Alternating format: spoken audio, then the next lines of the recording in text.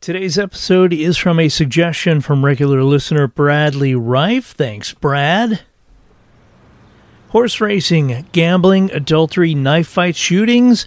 The 50s and 60s were a bonkers time in Chicago. The 1850s and 1860s, that is. Today we're talking about hair-trigger block, debauchery, and murder in Chicago. I'm Tommy Henry, and this is the Chicago History Podcast.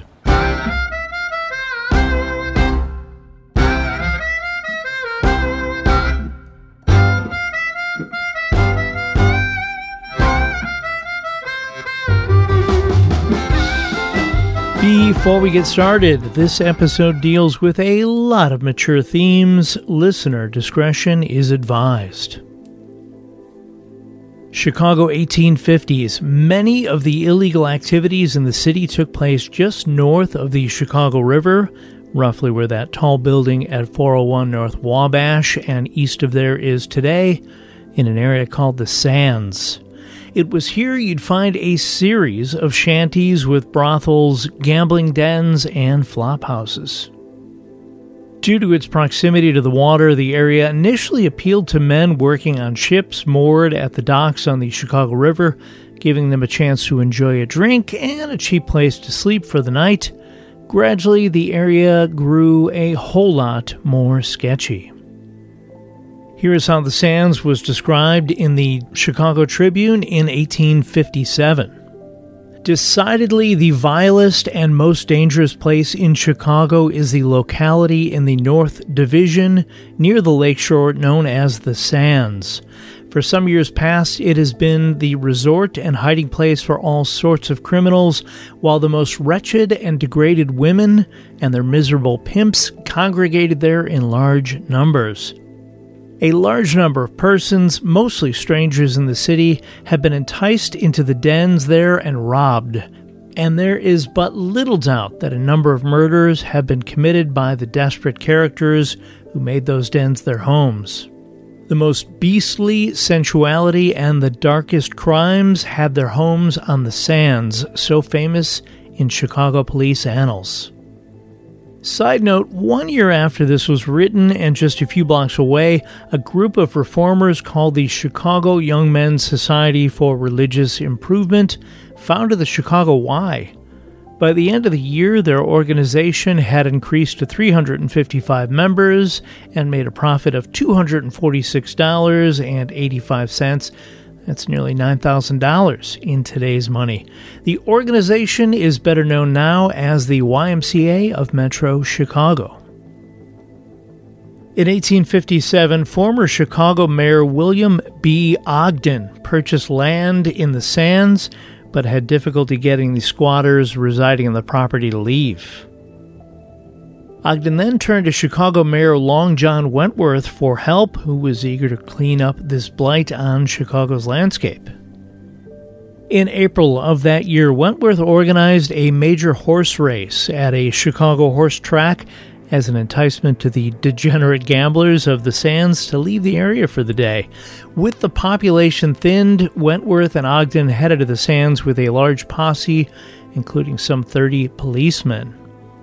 The deputy sheriff arrived with writs of ejectment, the old-timey name for eviction notices, and those on the land were given time to move their belongings out of the structures before hooks and chains were attached to the buildings. According to reports, 5 disreputable houses and 4 shanties were torn down. All of this activity, taking place in the morning, attracted a crowd, according to the Tribune, of, quote, several thousand persons. The occupants of 1 or 2 of the remaining structures promised to vacate them by the end of the day. About 4:30 p.m. that afternoon, 6 of the remaining buildings burned to the ground. As the fire broke out in 3 of the structures simultaneously, it was believed that the fires were set by the occupants to spite the new owner of the property. Again from the April 21st, 1857 Tribune. Thus, this congregation of the vilest haunts of the most depraved and degraded creatures in our city has been literally wiped out, and the miserable beings who swarmed there driven away.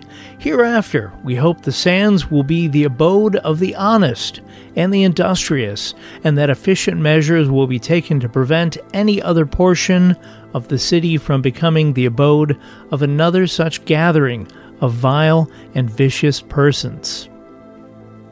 I mean, sure, the sands was essentially no more, but those who made their living there didn't just disappear. They just moved south of the river.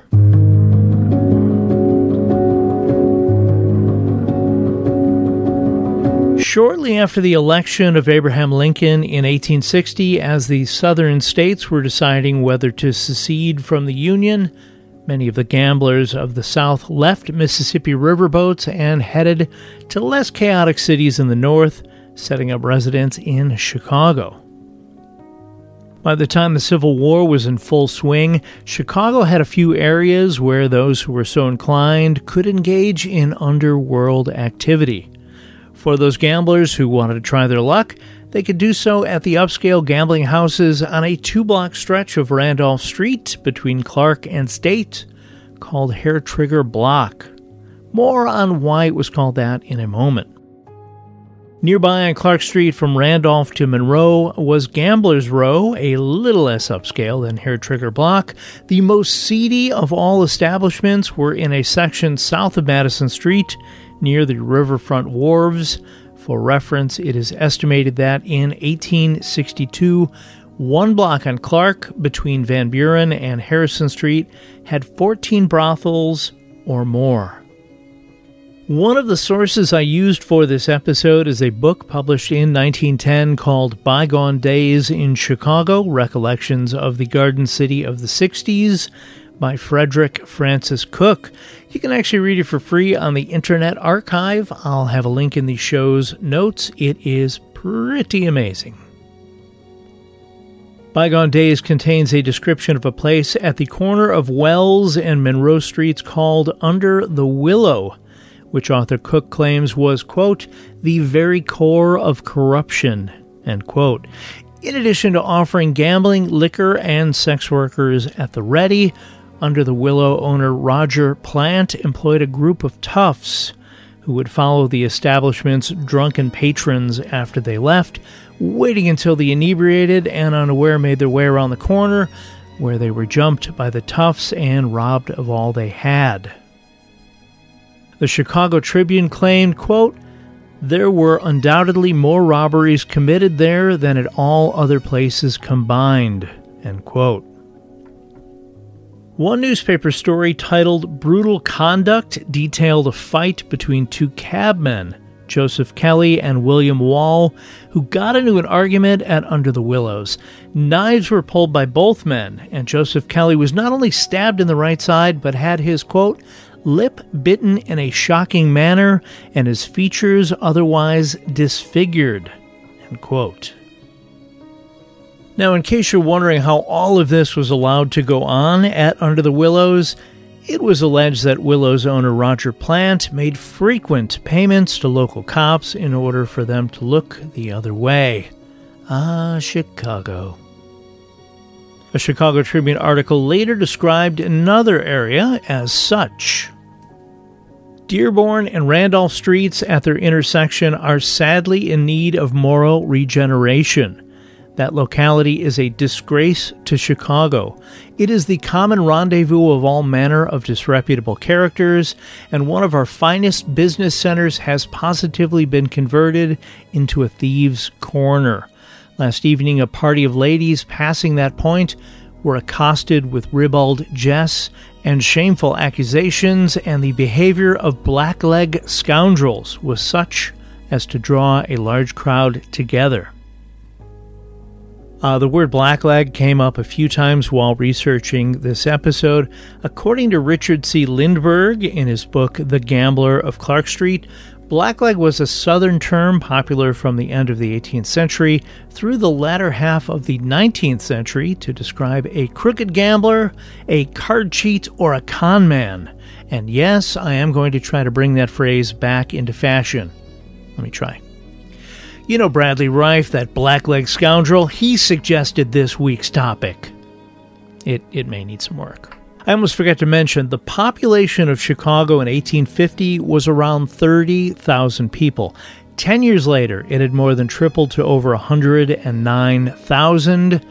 10 years after that, by 1870, just before the Great Chicago Fire, it had more than tripled again to 334,270. This influx of people in a still developing city was bound to bring out those just looking to make a quick buck.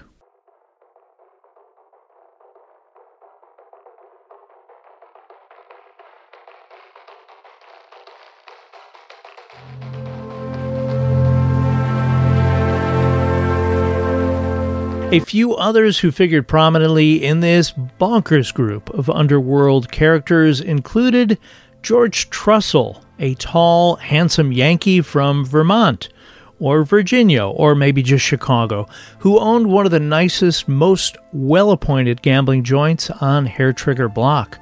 Trussell was tops among Chicago's high rollers of the day and was known to break a few banks at other gambling establishments. One of George Trussell's other passions was horse racing. A shrewd horseman, Trussell built a large portion of his riches from backing winning horses. More on that in a bit. Trussell loved gambling and loved horses, but he also loved to drink. And when he got liquored up, he got mean. According to Herbert Asbury in his book Gangs of Chicago, quote, "Sober, Trussell was pleasant enough, but quiet to the point of taciturnity. Drunk, he was talkative and quarrelsome, ready to fight upon the slightest provocation." One recipient of George Trussell's drunken anger, according to Theodore J. Karamanski in his book Rally Around the Flag, Chicago and the Civil War, was Wilbur Story. Before coming to Chicago, Story had owned the Democratic-leaning Detroit Free Press newspaper in the 1850s, growing it significantly. Within 8 years, Story had stashed away $30,000, slightly more than $1 million in today's money. Story then set his sights on Chicago, arriving in 1861 and purchasing the Chicago Times newspaper, described as poorly edited with a small audience. Now in his mid-40s, with a head of white hair, Wilbur Story set to improving the paper's circulation and influence. While Story supported newly elected President Abraham Lincoln during the 16th president's initial time in office, once talk of the Emancipation Proclamation came around, Story changed his position. In Wilbur Story's Chicago Times newspaper, Lincoln was called a, quote, "lanky, nerveless, almost brainless, and vacillating old man," end quote. Keep in mind, Lincoln was 52 when he was elected. Story wrote on a different occasion, quote, "It is difficult to believe that so foolish an old joker can be president," end quote. Once the Emancipation Proclamation became law, Story's paper included a headline that read, "The Awful Calamity of Abraham Lincoln." Story was also an unbelievable racist and used his paper to share his views on African Americans living in Chicago using pretty inflammatory words. Story's aggressive stance toward Lincoln and the Emancipation Proclamation often made him sound as though he supported the Confederacy, something that helped him gain favor with the conservative Democrats of Chicago, and of course riled up the liberal Republicans. The Chicago Tribune reportedly called Wilbur Story a traitor, and one of Story's own employees at the Times wrote, quote, "Every loyal citizen believed he had a God-given right to attack Story on sight and kill him if he could," end quote. George Trussell, who is a staunch Republican and not a fan of Story, once knocked the editor on the head using a sizable cobblestone out on the street. Story fell to the ground, and although dazed, was coherent enough to pull a Derringer pistol from his pocket and fire a shot at Trussell. The bullet missed Trussell, but the story soon spread and let Chicagoans know Story was not a man with whom you should trifle. Honestly, Wilbur Story's tales could easily make a full podcast episode, but I'd be so annoyed by the guy with every word. Another of George Trussell's foes was Samuel Cap Hyman, described as an insufferable egotist, an excitable, emotional jack-in-the-box with an irascible temper and a hazy background. Cap Hyman also had a problem with the bottle. When he got boozed up, he was prone to shoot up the town. Of this dangerous compulsion, the Tribune later remarked, quote, "The practice of shooting people up on the most trifling provocation is becoming altogether too prevalent in this city."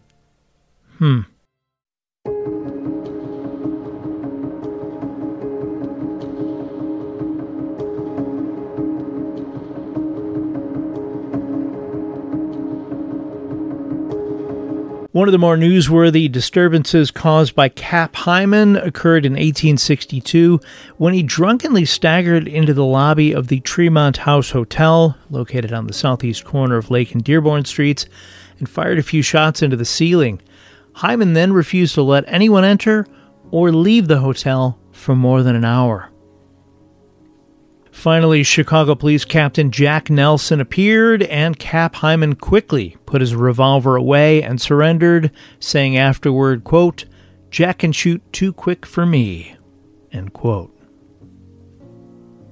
For reasons unknown, George Trussell and Cap Hyman could not stand each other, and since they were both prone to gunplay, especially while drunk, and they traveled in the same gambling circles, their hair-trigger tempers, so that's why it's called that, often resulted in them taking shots at each other in the street. Fortunately, they were both horrible marksmen, tough to shoot straight when drunk, and they usually ended up shooting signs or bar mirrors without any serious harm done. George Trussell's female companion, she also claimed wife, was Mary Cosgriff, who was also called Irish Molly. Molly had come from Columbus, Ohio in 1854 and worked as a chambermaid at a local hotel before going to work at a nearby bordello. When Molly and George met, it was fireworks. He used his money and power to get Molly installed as a madam at a nice establishment, finger quotes there, and for 2 years they seemed to be a perfect couple, attending shows and horse races, all while Trussell lavished Molly with money and gifts. In 1866, George Trussell became half owner of a prized horse named Dexter, one of the most famous racehorses of his day. Dexter Park, a horse track that opened in the Stockyards district at Halsted and 42nd Street in 1866, was named for Trussell's winning horse. Trussell became so focused on the horse and horse racing, he began to spend less time with Molly.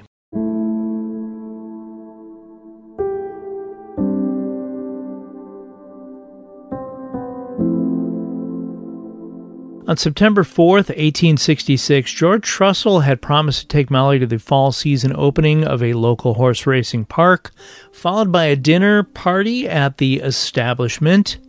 He didn't show for either. Upset, Molly went to the hair-trigger block looking for George. She found him drinking with his friends at a bar on Randolph Street. Details here are a little hazy. There are a lot of different reports, but from everything I've read, here's what I believe happened next. Molly entered the bar wearing a beautiful white dress, her shoulders covered in a light shawl, as she had planned to be out on the town. She approached George, demanding he leave with her. George was, at this point, a number of drinks into his evening, and he angrily told her to leave, which she refused to do. George Trussell then grabbed Molly by the throat and slapped her and dragged her toward the door of the saloon to throw her out. It was then, under the shawl, that Molly's shaking hand produced a revolver.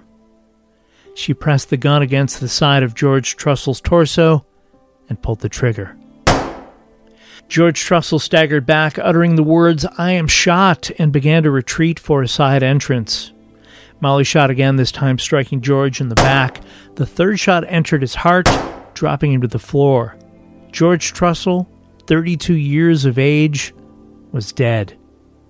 Molly ran to the man she just killed, throwing herself on his body, screaming, "Oh, my George, he is dead." A crowd formed quickly to see Molly inconsolable, shrieking, "George, have I killed you? Have I killed you?" Molly was arrested on the spot and taken to jail to await her trial. She had an influential supporter covering her legal bills, and in December of 1866, just 4 months after the shooting, was convicted of manslaughter and sentenced to 1 year in prison. Molly only served a few months in prison before being pardoned by Illinois Governor Richard J. Oglesby. Wilbur Story, the racist borderline Confederacy-supporting owner of the Chicago Times newspaper, later shared his thoughts about the Trussell situation in an editorial, writing, quote, "It is well that she had been pardoned. She had only killed a man, shot him to the heart in a saloon. Shooting a man in a saloon was good, a very good work. If Molly Trussell had been hung for performing so great a service to mankind and to the temperance reform, a judicial murder would have been committed." Wilbur Story continued publishing the Chicago Times with a few setbacks, including the paper's plant being destroyed in the Great Chicago Fire of 1871, after which he rebuilt. Story began to experience health issues in 1877, and a year later he suffered a stroke. He died at his Chicago home in October of 1884 at the age of 64 and is buried at Rose Hill Cemetery.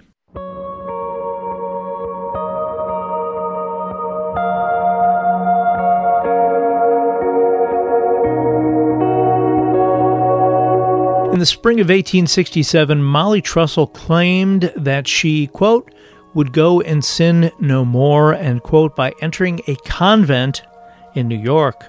She made it to New York, but quickly changed her mind, deciding she instead wanted to travel to California. Molly Trussell did state that she was determined to never return to Chicago. Molly Trussell turned up in San Francisco, where she set up a new house of ill repute. Allegedly, her past fame made her establishment quite a draw to customers, but it also attracted the attention of the authorities. Molly ended up going before the police for assaulting someone with a Bowie knife, and a well-known merchant in the area accused Molly Trussell of luring his young daughter into the life. In 1874, Molly Trussell was spotted in South Bend, Indiana. A reporter sat down and spoke with her about her life and George Trussell. Not much new was shared, although Molly did reveal her reason for being in South Bend was to pick up her son, who had been attending Notre Dame College. Molly had claimed that George Trussell was the boy's father, but I don't believe the numbers line up. An article in a July 1885 Inter-Ocean newspaper in Chicago claimed Molly eventually moved to New Orleans, where she established another brothel. Unfortunately, what became of Molly Trussell and her son after 1885 is unclear. But one would hope she found some peace after the chaos of living through the hair-trigger block years.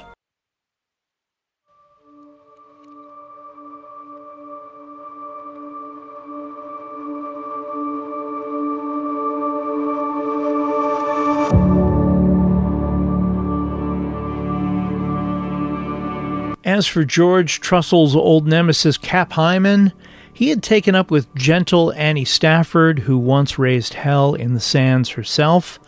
With Hyman's support, Annie became a madam at an upscale establishment on North Wells Street, but Annie wanted more. She wanted Hyman to marry her.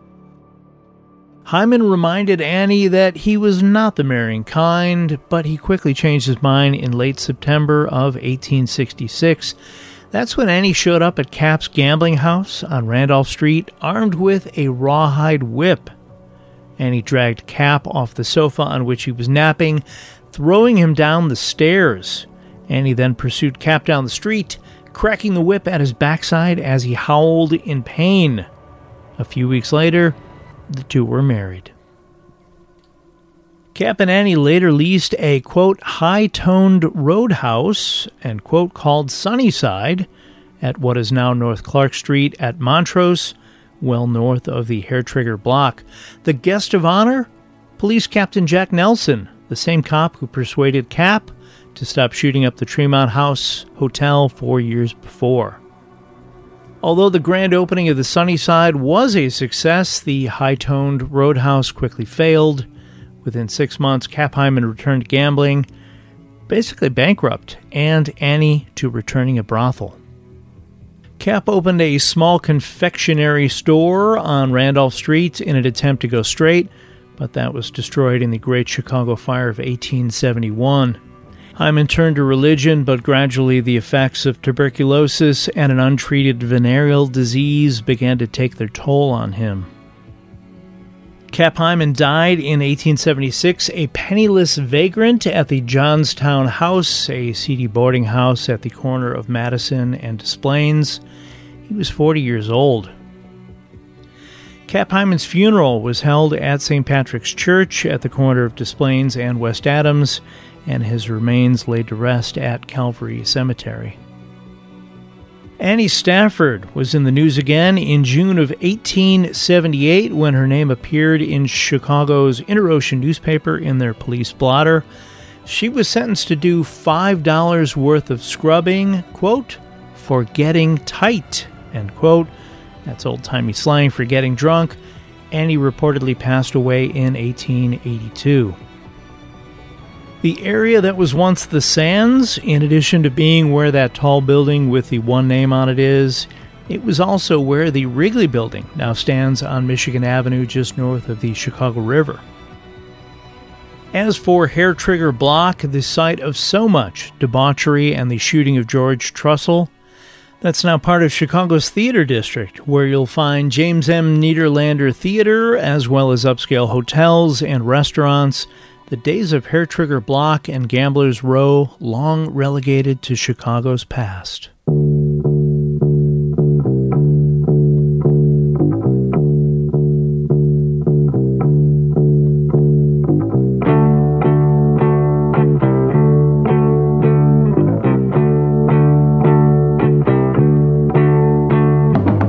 Thanks for listening to today's episode about Hair Trigger Block, debauchery, and murder in Chicago. This episode was researched, written, recorded, and edited by me, Tommy Henry. As always, if you have any questions about anything covered today, anything to add, or have an idea for a future episode, I'd love to hear about it. Send me an email at chicagohistorypod@gmail.com. Much of this story was influenced by a number of books, to which I have links to, as well as other items related to Chicago's amazing history in the show's notes. If you or someone you know is a history nerd like me who would like to learn more, anything ordered through those links, not just the items listed, may earn a small commission for the podcast and help offset production costs at no additional cost to you.